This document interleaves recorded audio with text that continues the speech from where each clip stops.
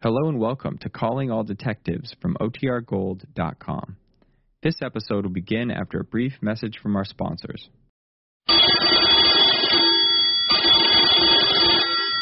Calling all detectives. When a gangster decided to get rid of me, he worked out a systematic plan of murder. That is the situation on this page from my casebook. The casebook of Jerry Browning, Private Detective.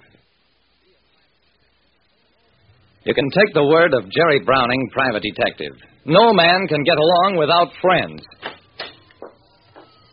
The man who walked into my office was Ed Bimrose, president of the Downtown Small Businessmen's Protective Association, a brand new name for a very old racket.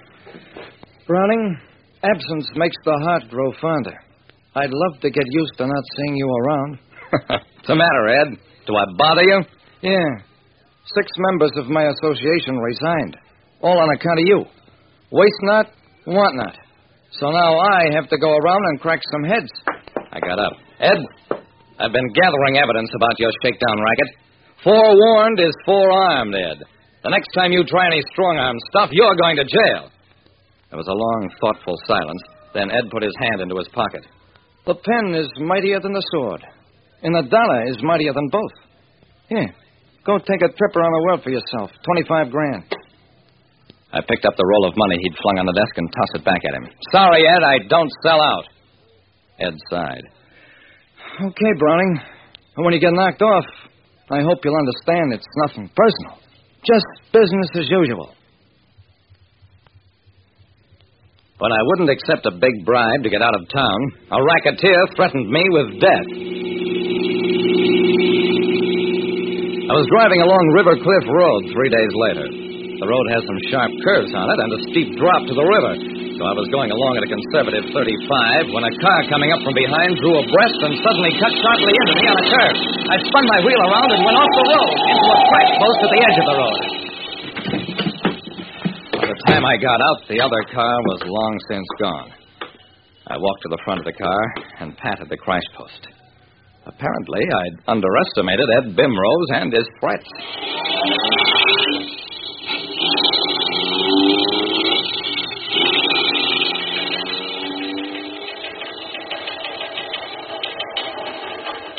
At Lieutenant Dawson's desk at police headquarters, there sat a man I'd never seen before. Is Dawson around? No, he's bringing back a prisoner from Kansas City. I'm Lieutenant Gallagher. What do you want? I told Gallagher about my interview with Ed Bimrose and the accident on River Cliff Road. What do you expect me to do about it? Did you get the other car's number? Are you sure they done it on purpose? Never mind, Gallagher. Forget I mentioned it.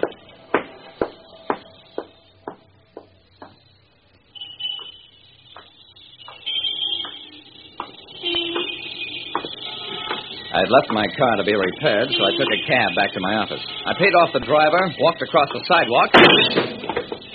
The bullet nicked the granite wall only inches from my head. I ducked inside the building, and I was safe. For a while.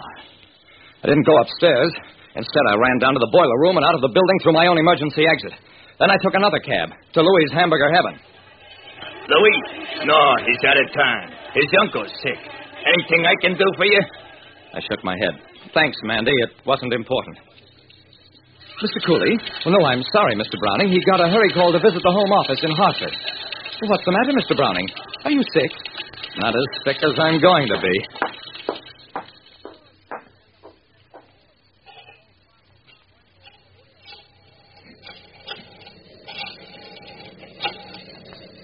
At a drugstore phone booth, I made a call to Wilbur Norris of the Great Valley Railroad.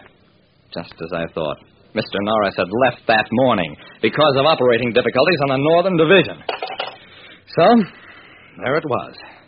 Ed Bimrose had isolated me, made sure that everybody who could help me would be unavailable for a couple of days, maybe longer. I walked out of that phone booth into a city of strangers. I couldn't go to my office, I couldn't go home, and hotels were too risky. I jumped a foot into the air as the car approaching slammed to a stop. Hey, Jerry! What's the matter? You getting nervous or something? I relaxed as I looked into the round, grinning face of Izzy Parrish.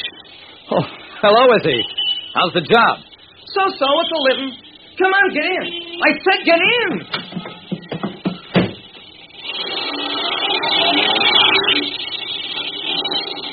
Look, Izzy, I'm in a kind of a spot, and I don't want... Shut up!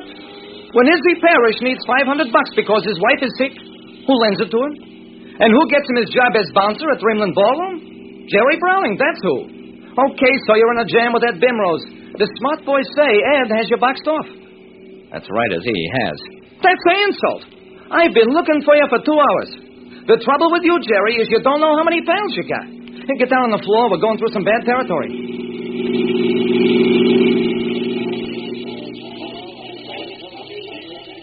The meeting was held in the back room of Marty Dugan's tavern. I'd once proved that Marty didn't sell adulterated liquor. Small thing, but it saved his license. Gents, the thing to do is show Ed Bimrose that Jerry ain't playing a lone hand. Listen, everybody. Shut up. Didn't you get me paroled? I know what to do. We need a show of force. That's what Ed Bimrose understands. I understand it, too. I'm gonna go out and beat his brains in. The rest you take care of his mob. How's that, Izzy? Well, I think that's fine. The motion is carried unanimous. Wait, listen to me, fellas. Believe me, Jerry, this is one job you can't handle alone. So be a good guy, sit down, or I'll knock your teeth down your throat. I sat there until 5 the next morning. One by one, the dozen or so men who'd attended the conference straggled back. Finally... Jerry, I got a message here from Ed Bimrose. It says, out of sight, out of mind. I am leaving town at once. He wrote this after Pete Lopez took Ed's gun away from him and banged it a few times against his head. I'm tired. Let's everybody go home.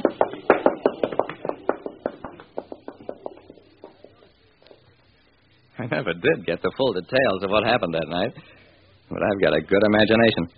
The next morning, the papers ran pictures of the wrecked offices of Bimrose's Protective Association and noted that Mr. Bimrose and his associates seemed to have left town in a great hurry during the night.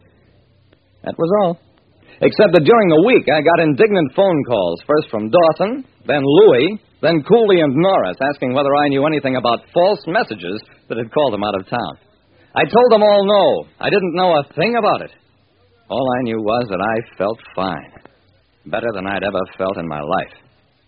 Like I said, nobody lives in the world alone. You've always got a friend. Just look around.